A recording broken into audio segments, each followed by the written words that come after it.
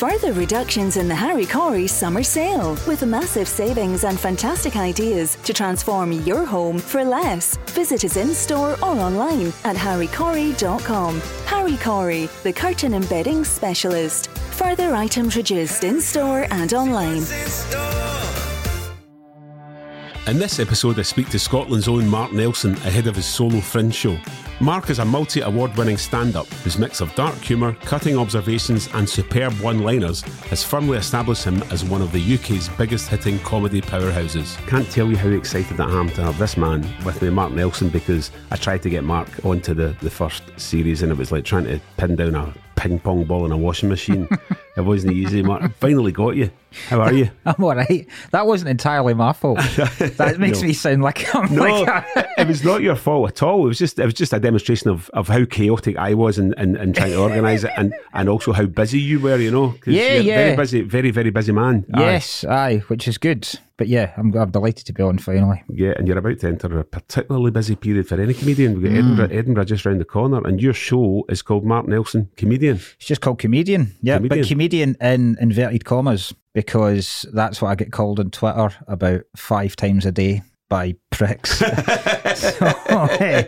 I didn't go all out to do so-called comedian, but no, I get that going. I wondered whether it was just a reminder to people walking through the streets of Edinburgh that that's what the festival was all about, you know, just in case they thought they'd inadvertently stumbled across the Chelsea Flower Show or something. It's comedy. I always have kind of vague titles anyway, because they ask you to provide the title so early on, and by that point you've no real idea what is going to be in the show at all. So a vague title, you don't need to stick to anything. It's much easier that way. What is the kind of timeline then? So when you know, obviously people like yourself, you know, it's accepted you will be playing the Fringe, so the people that you're dealing with, the venue and the organisers will know that, you know, you will be doing a show. But at what point do they say to you, what's it going to be called and what time of the day would you like, that kind of thing? You know? Well, I mean, it kind of depends. I mean, this year is different because this is like the first proper normal year back since COVID, so folk are kind of taking it tentatively. But normally what would happen is it depends how early you want to get it on sale and how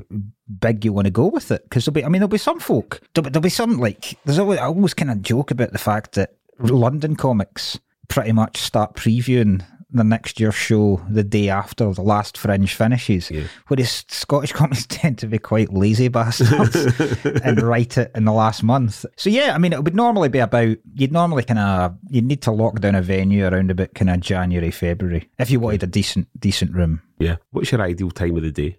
Now that's a good question. It would probably be about 7, 8 o'clock. No any later than 9:30, because then you're getting an audience that you won't struggle to control, but it's no as friendly. Yeah. Particularly at the weekends. Yeah. And I just wouldn't suit anything pre 7 o'clock. Like, because I've been offered afternoon shows before and it just wouldn't work. Yeah, like, families and kids and yeah, I don't know who it comes to them. Like, I know that a lot of old people go to them, and it would just be death. It would just like, I know those people would hate it. Honestly, don't know how some comics get up. Yeah. In the morning for gigs. Yeah. And you, so what do you know your time for this year? It's 7:05, so it's all right. Aye. Okay. So that's your kind of, people have had their tea. That's it. Yep. Maybe a wee glass of wine. Yep, that's the ideal. And then it's early enough so that if it is weekend, they're not absolutely hammered yet. They're not totally steaming. Aye. And also in the current climate, if the train situation is as bad as it is in the moment, they can say, well, we'll go to the show at 7:05, but fucking hell, that's all we can do. We need to start hailing a taxi. So that's a pretty good time. Excellent. Yeah, it's not too bad. I'm quite happy. Is there a kind of I don't know how to word this. Is there a kind of hierarchy almost? Like, do people who let's say it's someone doing it for the first time, right? Can they pick and choose? Or if a venue says, okay, you're good enough to do this, but we will tell you when you're going on. I don't really know. I think it would kind of depend. It depends on who a lot of it is first come, first serve. There will be people that I've got a big relationship with certain venues and they'll go back every year and they'll get the similar kind of times. Yeah. But apart from that, there's no saying why someone doing their debut ever couldn't have an 8 o'clock slot. Yep. And then it's at the same time, there's some, like Sean Walsh is doing his quite early on this year. I don't think there is. I don't think there is a hierarchy in terms of that. I mean, a lot of the things, if you're kind of established, You get to pick and choose what venue, depending on what slot. And the room's much more important than the time slot, to be honest. That's far more important than it. Because if the room's shite, it's a shite one. What would be an example of a shite room? One that's halfway along the M8 back towards Glasgow or something? Yes, but that actually would be an alright room, because I would get home really early. But no, shite room, if it's hard to find, then you're buggered. If it's all to do with the walls. I had a couple of years ago when I was in the Gilded Balloon, there was an American comic up the stairs. Every single, like the first couple of nights, it was quite funny. And then it got a bit annoying because of the sheer noise that was bleeding through from his. So I ended up making it part of the show, because I knew exactly on what minute this particular bit that would cause a huge amount of noise. Yeah. And I got the entire of my audience to yell at his audience to shut the fuck up. So, and I don't think he ever realised why that was happening. But oh, that's good. So you did. Did you do last year then? When it was it was like Fringe Light, I suppose. How did you find it? The perfect Fringe is what it was. Yeah, why is that? Because most of the audiences were all just local Edinburgh folk, so it was nice. Yeah. I only did 8 shows, so that was lovely to do that. Yeah. And it was in that great period where the coronavirus had finished. And folk were so delighted to go to anything that the goodwill in the room was incredible. You were literally getting rounds of applause for just saying hello, which was amazing. And then that feeling dissipating very quickly around about October.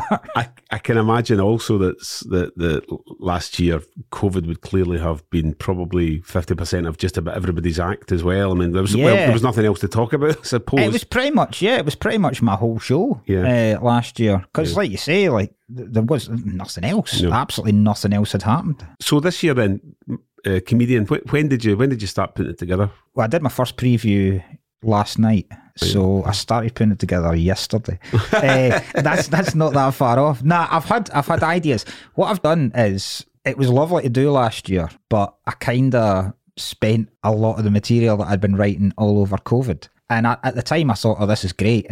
And now I'm kind of going, you were a tit for doing that. Why did you should have held that back? Yep. Because now, while everyone else is going away, is going back with a show 2 years in the making. Yeah. Or you've got debut shows that are going to be incredible because they were going to be good when they went there initially, and then they've had another extra 2.5 years to make them perfect now.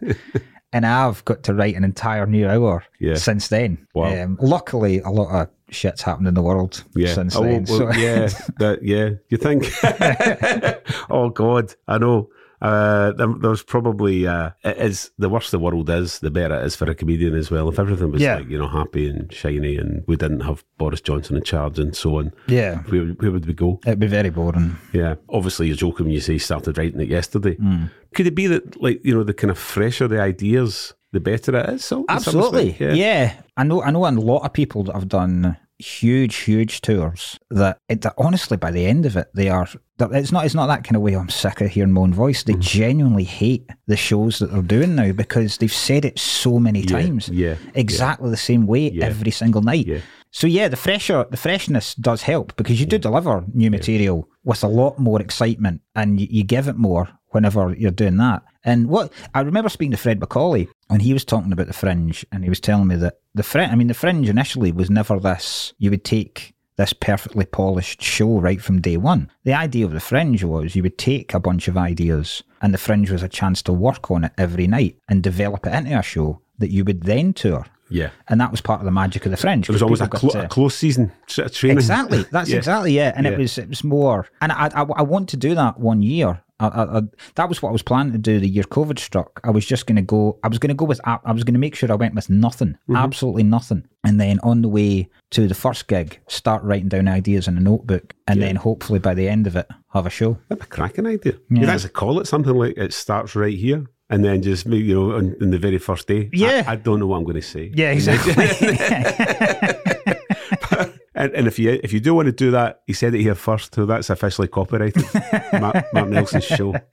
It Starts Right Here. I've got a tiny wee flavour of what you're talking about from my own, minuscule fledgling comedy life. So I did Red Draw again at the stand last week, and my wife said to me, all right, okay, am I going to be a +1? And I said, I'd really rather you weren't there. And she says, why? And I said, because I would much rather it was people who had never ever seen me before rather than pals and friends and family. Yeah. Because in my head, you'll be saying, oh, here we go again with that bloody routine about the gangsters or the war or something like that. And as I'm saying it, I'd be worrying too much about folk giving it boring, you know? Yeah. And where you know that it's a whole crowd of people who have never seen it before, it's almost like you're kind of saying it for the first time. Absolutely. I suppose when you're touring a different place, that's how you'll feel. Yeah, and it's that feeling never really goes away. It becomes weirder. I get it because I'm not that bothered about my pals and stuff. I'm not bothered. My wife, she doesn't come and see me at all anymore.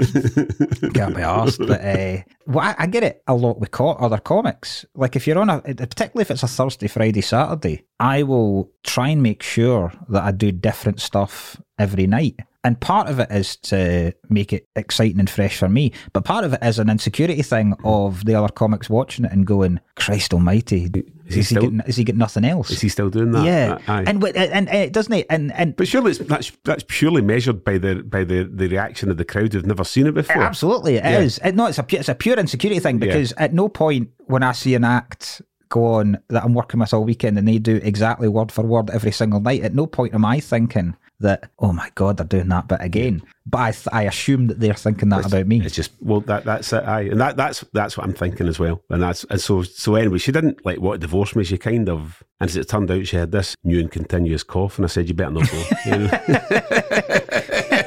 I wouldn't be going to a wee intimate venue coughing like that. So that was great. So she didn't come along. So can you tell us anything about it? Do you want to give away any of the secrets of what the show is going to involve? It's literally just, if you've never seen me before, it's going to be the kind of show I normally do. Mm-hmm. It's a hell of a lot of stuff about what's happening in the news in the past year.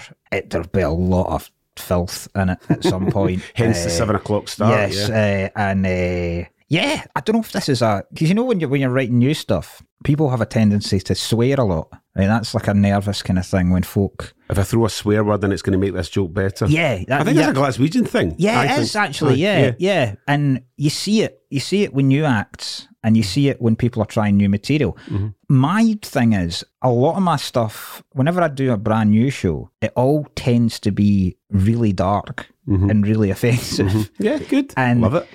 But then I kind of have to tame it back because you realise once you listen to the first kind of preview, you go, Jesus Christ, there's no let up in this at all. So you lighten it a bit. And I think that's my kind of nervous tick thing rather than the swearing. We touched on it quite a lot in the first series, but it's always worth revisiting because people like Billy Connolly obviously is an art form, but he didn't overuse it, but by God, he used it well. If you place it, if you place it like punctuation, it becomes, and if you use it effectively in a punchline, it can elevate a punchline. I tried last week to drop the F word from a punchline, and it's a bit ado about being on the front line in Iraq years ago, in True Story, and about coming under mortar attack and with a few soldiers, and we're hiding out in this bombed out building. And I kind of, and I'm terrified. I'm absolutely terrified. I'm hiding. I'm basically rolled up in a wee ball. Gunfire's getting louder, closer and closer. And I do this thing but I remember I'm a professional. So in the spirit of John Simpson, I put on my helmet, I put on my flak jacket, and I hid in the fucking cupboard. But last week, I dropped the F word, I said, and I hid in the cupboard. And the laughter was exactly the same as it was with it. And I kind of thought, I don't know if I need it. No, I think it's a Glaswegian thing. If you throw the F bomb in, it's going to shock people a wee bit more. Maybe you have to get in a mindset where if the content's good enough, it doesn't really matter whether you swear. Yeah, I think in that kind of sense, you don't need that word at all because that is a funny joke. Well, without it, but sometimes it needs a swear. Because there's been some jokes that I've made where I've asked to, if I've been doing like some kind of corporate thing, or if I've done them on radio or anything like that, I've had to remove the swear word, and it's nowhere near as funny because the swear word's been chosen specifically for that. So maybe a Glasgow story or a story about Glaswegians. Yeah, there's like a joke I do about when I was hanging around when other parents were asking me whether I was going to send the kids back to school when COVID was still around. I was like, well, of course I'm going to send them back. I've been stuck with these. And I tried different words to what to call them. And by far it works best when I call them the worst word possible. Is it a C-bomb? It is. But it works so much better because there is that shock value of people. Particularly if it's cute little kids are like, 6 or 7 or something, that is. However, if I have already said the C word at the start of a show or before I come to that bit, I won't use it again in that bit because it's lost the effect. Too, that if you haven't like, used that word or sworn at all, it's less is more. Oh God, yeah. And if someone's not expecting it. Like somebody's very well spoken, English accent or whatever in Edinburgh and posh, and then to throw something in that you don't expect left field, Yeah. I reckon I like to at most one for 20 minutes. One every 20 minutes. That's the quota. You're going to between now and you're kicking. Well, first of all, let's get the plug in straight away. So give us your 7:05 at Monkey Barrel. Monkey Barrel. Okay. Yes. And is that running from what's the first day? So the first day I'll be doing is the 3rd, which is the Thursday, I think. Okay. So the Thursday and the Friday are preview days, so they're cheaper. And then the Saturday's the first proper show. And then it's running until the 28th. Okay. But I'm taking 2 of the Mondays off. Okay. Because they're shite.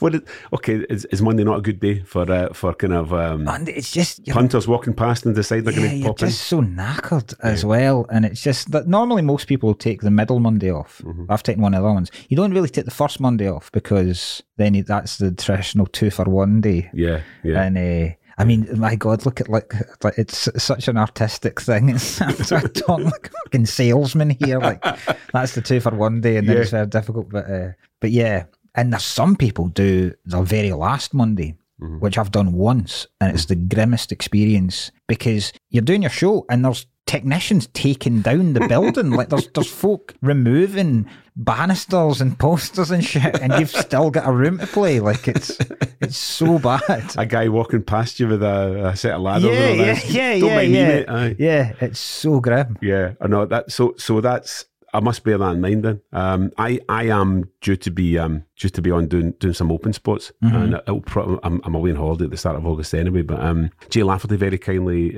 asked me to do some open spots with her, and I'll be doing 10 minutes a couple of days. The 3rd week of August, I think. I haven't quite agreed on what days are going to be yet, but I'm dead excited about it. 3rd week's the best week. Yeah, by far. Oh, that's good to know. Nobody gives a shit anymore. Yeah, because by the 3rd week, audiences have they're kind of wanting to be there. Everyone knows their show by that point really, really well. At that point, if you are getting reviewers, if they come in the 3rd week, it doesn't matter what they say about you anyway. And all the arseholes that are potentially thinking they're going to get nominated have already found out that they either are or they aren't. So they've either thrown themselves off a bridge or they are happy as Larry. The 3rd week's the proper relaxed, chill kind of week. Well, I shall look forward to that. The Harry Corey Summer Sale is now on with massive savings and fantastic ideas to transform your home for less. Visit us in store or online at harrycorey.com. Harry Corey, the curtain embedding specialist. The summer sale is now on. Once it's finished, so if you don't do that final Monday, you finish on the Sunday big crescendo. What do you normally do? Because that's solid graft for a month. Do you just bugger off somewhere, or do you just have to? I always do the same. So on the last Sunday, I always normally have quite a big night out with my pals, like comedy pals, on the Friday, and then the Saturday night would normally be when a lot of my pals would come through from school and stuff like that. And then on the Sunday, what I do normally on the Sunday is I normally buy a can for all the audience. So like when folk go in, there's a can sitting under their seat. Most folk don't take it, but then you get some folk that do take it, and then suddenly they're going, "Can I have yours as well?" So you've got guys that are managing to tan 8 cans in an hour. It's class. It's a weird feeling after you finish the show because it really is quite the end of a particularly if you've really enjoyed it and you've had a great month. You feel quite emotional at the end of it. Yeah, I can imagine. So then I always go and say goodbye to tech that you've had for the month and go and say goodbye to the office staff. And then I always go and have a pint before I get on the train at the pub just at the train station. Would that be the Haymarket? Or? No, at Waverley. At Waverley. Yeah. I always make sure I have a pint there before I get back on the train. And then it's just and breathe, and then the rest of your life starts again. Yeah, and I always make sure I do nothing for a couple of weeks, absolutely nothing to do. Like I'll still do gigs, but but I won't write anything. I won't care about comedy that much. Yeah, because you'll probably have to get into the gym and prepare for the Christmas nights out and all that. Yeah, the 2 weekends, you do after the Fringe are amazing because you're never that as match fit as you are then. No, of like course. You're literally going in there and just ripping it You're because flying. Yeah. So I take it there'll be quite a queue for folk to try and get the kind of plum gigs at maybe, you know, the stand and whatever in the week or two after Edinburgh. Yeah. I mean, again, it's kind of your luck as to where you're booked. I mean, I had one year where I was doing a weekend at the Comedy Store the weekend after, and it was just, honestly, you couldn't ask for a better first weekend back after the Fringe. It was just class. And you're flying. And I suppose everyone else on the bill will be in the same. A lot of people will just be match fit. Yeah. So let's go back to the start then. So you I know you're older than Jesus. You're 2 or 3 years older than Jesus now. Yes, I'll be. What am I now? I'm 8 years older than Jesus now. Tell me how the decision came about to try comedy. I mean, did you wake up one day and think, I think I've got a flair for this? Or did your pals and your family say you need to do that because you're sharp? I think it was mostly me. Like, I've always loved it. I've always really, really loved comedy and stand-up in particular. And it was never something that I thought was an option for anyone to do. And it was, I remember when I moved up to Glasgow, a pal I worked with, we went to Michael Redmond's show at the Stand on a Saturday night. It's the Sunday service. And obviously seeing him, being a huge Father Ted fan, that was amazing. And then he had Tom Stade headlining that night. And I was utterly blown away by watching Tom on stage. Like, genuinely, like, it was unlike any stand-up DVD or I'd seen on the telly because it was so in your face, it's so raw and just so immediate. So I made sure I kept going back to the Stand, and then my admin skills are awful, so I'd never have known where to ask people to do gigs, where to do this. I did a comedy course at Strathclyde Uni run by Viv G. Yeah. In my year were Billy Kirkwood and Jay Lafferty. Yeah. So it was quite a good year. And after that kind of, because I don't really know, I mean, there was people on the course that obviously wanted to do it for different reasons. You could tell who was good from the start. Like, you could tell Billy was good.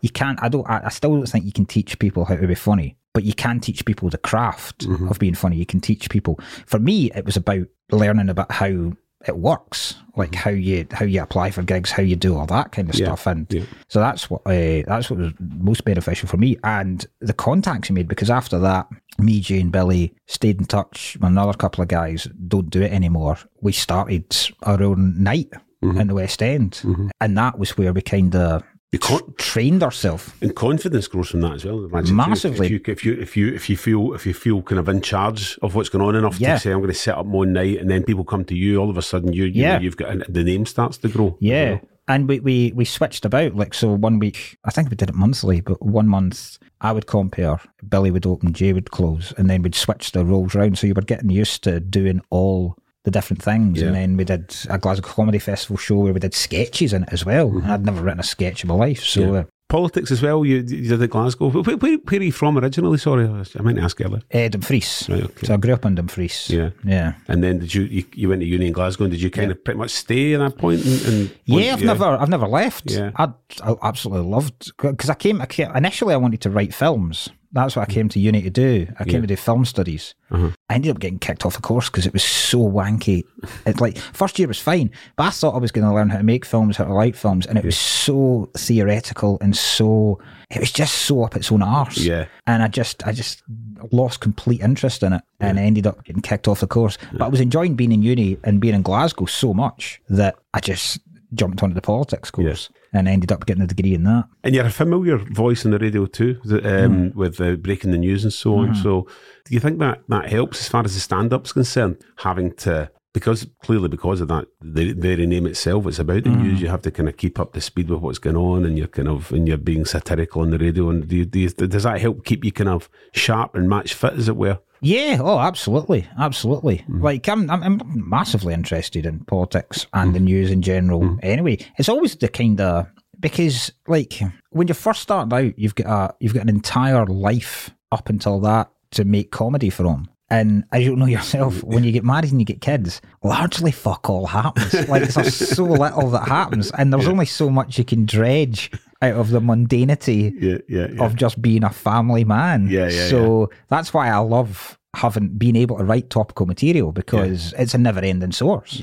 So that's where I get most of it. And then you'll find that when you start doing that kind of stuff, you can draw your own experiences into things.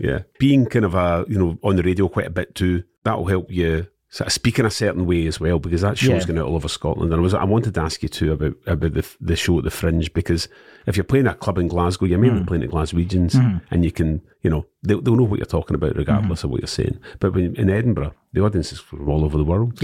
So are you ever conscious that you're kind of talking to, you have to maybe adjust how you speak when you're... Not now, because I gig all over Britain. I know what pace to go at. I know how to enunciate words. So not now. Maybe at the start, probably. And I've never been a particularly broad Scottish accent either. Like, so it's bizarre when I go back to Dumfries. People do think I've now got a Glaswegian accent.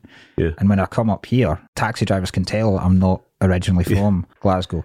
But I mean, it's like audiences, I think, particularly some London audiences, they're fucking lying if they say they can't understand you, right? It's laziness. That's literally what it is. Because I've watched comics come up here and speak so fast with a Cockney accent. You're kind of struggling. I'm struggling to understand it. And you're going, there's never that consideration that they would slow down for us, but we are panicking about going down there and going, oh God, I better slow. And what really pissed me off was, I remember because I've done like gigs in Dubai, I did gigs in China, and they understood me barely, but they did. And that's interesting. But I remember doing a gig in Dubai, and there was a guy come up to me afterwards from Britain, and he said, I was really struggling to understand you there. And I was like, there are people from the UAE here that had no problem understanding me. You're the arsehole here, right? You're the... What was it? What is the story behind the Chinese gig? Was that a corporate thing? Or, no, it was a wee tour. It was me and two other comics went out there. There was a guy ran a load of shows out there. So we did 2 in Hong Kong, and then we did, I think, 2 in Bangkok, and then 2 in Shanghai. And it was mental. Like, it was, I mean, cause some of them were like expats. But there was one gig we did where barely anyone in the room spoke English. And it was bad. And I did the routine about my daughter taking a shit in the bath while I was in it. And they had no idea what I was talking about, but they were laughing along at the idea of me in the bath with a turd floating about. So that it helped. Oh, that's good. What was your first Edinburgh experience? Can you remember it vividly? Can you remember what because at that point you weren't as big a name as you are now, and were you kind of doing it as an open spot, or what was the my first? I don't think I ever really. I think I did a couple of shows, like a couple of open spots in Edinburgh before. But the first show I did was with 2 other guys, and we did it in a free fringe venue. So a bucket show? Just off the Royal Mile. 20 minutes each kind of thing? Yeah. And it was really enjoyable. And it was, and you make quite decent money off it. And then we'd split it up in the end. I mean, that was the day before card readers or anything like that people had. So you were like counting out coins between the 3 of you. There was flyering involved, and it was great. It was like it was lovely to do, because you did get introduced to the fact that there was going to be different audiences every single day. That's a lot of hard work as well in those days, I would imagine. You're talking about flyers. I mean, so you're having to literally convince people. Absolutely. Tourists, you don't know me, you know nothing about me, but come and watch this. Absolutely. And it's much easier if you say it's free. That's right. It's free. However, when you leave... Remember what... this is probably a fairly standard line among comedians who do the bucket shows, but I remember watching someone say... and we're worried about noise, so paper makes a lot less noise. Yeah. When you throw it up, but and then so when you did your first solo show at Edinburgh, was that how many years ago was that? Now, can you remember? Probably about 8 years ago, I think. Yeah. Do you feel a lot of pressure at that point? Did you? Yeah, because it's a completely different type of thing. Because I'd never really done an hour before. The first show was quite easy, because the first show is just all your best bits put together, your greatest hits compilation. Up until that. So your first show, largely, it's just about finding which order they go in. Yeah. Really. Yeah. It's the second one that's the most difficult, because then you're starting. That's the first time you're starting completely blank. Yeah, and I suppose that your first ever show, the first time you try comedy, all your experiences from birth, I suppose. Absolutely, you're taking all of that, and then all of a sudden you've got, it's like, I suppose it is a second album syndrome, isn't it? Yeah. Then you've got now you've got a year or less. Yeah. Much less, actually. Yeah. To come up with another hour. Yeah. It's tough. You've used all your experiences. Yeah, exactly. And that's always been, whenever I'm writing, I don't, this is why I like doing stuff like Breaking the News, because I'm given things to write about. Mm-hmm. My biggest difficulty I find with writing comedy is coming up with things to write about. Mm-hmm. Once I've got something, then it's easy. Yeah. But just that initial finding topics, subjects, it's just that's where I get stuck. Yeah. I'm at the stage of life where I'm kind of, even just trying to type, is getting harder and harder. But just the voice note is great. Just it's all around us. Ways the old days you would have a pen and a bit of paper next to your bed. That voice notes are how Jimmy Carr kept his driving license. So he get caught on the phone by the police, and he had one of those, those really slippery lawyers you can get that will get you off any traffic violation possible. Saul Goodman. Yeah. And the argument was that he had thought of a joke while he was driving down the motorway, and he couldn't, there was no service station that he could pull over. He didn't want to pull over on a hard shoulder, so he was just using his phone to record a. I mean, it's utter bullshit. He was probably playing a fucking game and everything. But yeah, that's how he got off. That's pretty good. I didn't know that story. I'm surprised they did get away with it, though. I can imagine a sheriff or a judge saying, "I don't care." No, I know. That's great. That is good. So you mentioned Jimmy Carr. Who would your big inspirations be over the years? I mean, it's too obviously to say Connolly, but you kind of have to say him anyway. Because I still think the audience for Billy Connolly is the funniest show I have ever seen in my life. Agreed, 100%. And still now, it's a perfect hour. It's unbelievable. And but apart from that, I was never really. It was mostly American comedians that I loved, and I remember I used to sit up quite late and watch. They always used to show Just for Laughs from Montreal on Channel 4 late on Friday and Saturday nights, and just seeing some of those comedians and just absolutely just in awe of it has dated, but Eddie Murphy's 2 albums are beyond good. They are so good and so funny. And then from that, you learn about other people. And so, I mean, now, like I said, Tom Stade and Gavin Webster, I think, are the 2 best comedians in the country. I think they are phenomenally good comedians. You might just have answered this, but when you're in Edinburgh and you won't have a lot of time off, but you might decide, I'm going to go and watch a couple of shows. Is there usually, how would you go about that? Would you read the various reviews, or do you know beforehand, I'm just going to go? I mean, I know what kind of comedy I like. Yeah. So I would go and see them. I've got pals I would go and see as well. But I mean, it really depends who's doing it. I never really go and see any of the huge, big names, to be honest. Because they're probably all on at 7:05. Probably are, bastards. But I mean, that's a compliment, because you're one of those big names that's on at 7:05. I think the one I'm doing, is late afternoon. I think it's about 4 or 5 o'clock or something. I must find out. And the Grassmarket. I think it's a Beehive. That would be good then. Yeah, that's brilliant during the Fringe. Yeah, it's rammed all the time. Oh, I'm so excited. I really am. I'm so excited. But I was asking you about, maybe tailoring your act to different parts of audience from around the world and so on. I do a wee scene with the Glasgow Underworld Gangsters, and how they all have ridiculous nicknames like cartoon characters and so on. And Bonzo and all that. And I'm thinking, shit, I hope these people from Norway and New Zealand really get that. No, I wouldn't change a thing, man, honestly, because you'll find that they'll be genuinely quite interested about that. You know what I mean? Like, that's not the type of comedy they'll have heard before. And they might go and read up on it. Exactly. When they finish. Exactly. When the show finishes.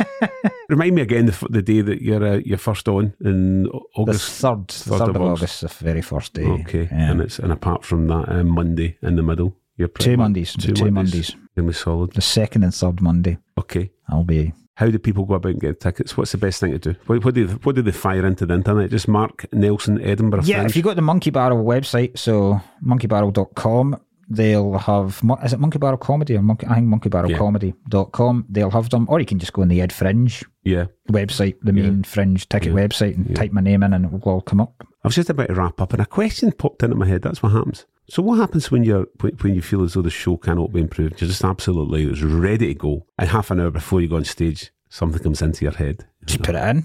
Yeah. See, my memory wouldn't allow me to do that. Everything has to be so rigid for me. But see, that's exciting. If you can think of something, particularly if something happens in the news that day that you can add in, and plus you look like a genius. Yeah. Because it's so like I remember I did a show about Brexit a couple of years ago, and that had to literally be rewritten most weeks because things were happening so fast moving changes, and then even doing it right up, there was things happening during the Fringe that I was able to put in, and that I loved that. But I suppose that's your craft, isn't it? I mean, you've been doing it for a long number of years, and for me starting out and trying this, I have to have. I've used all my visual memory techniques.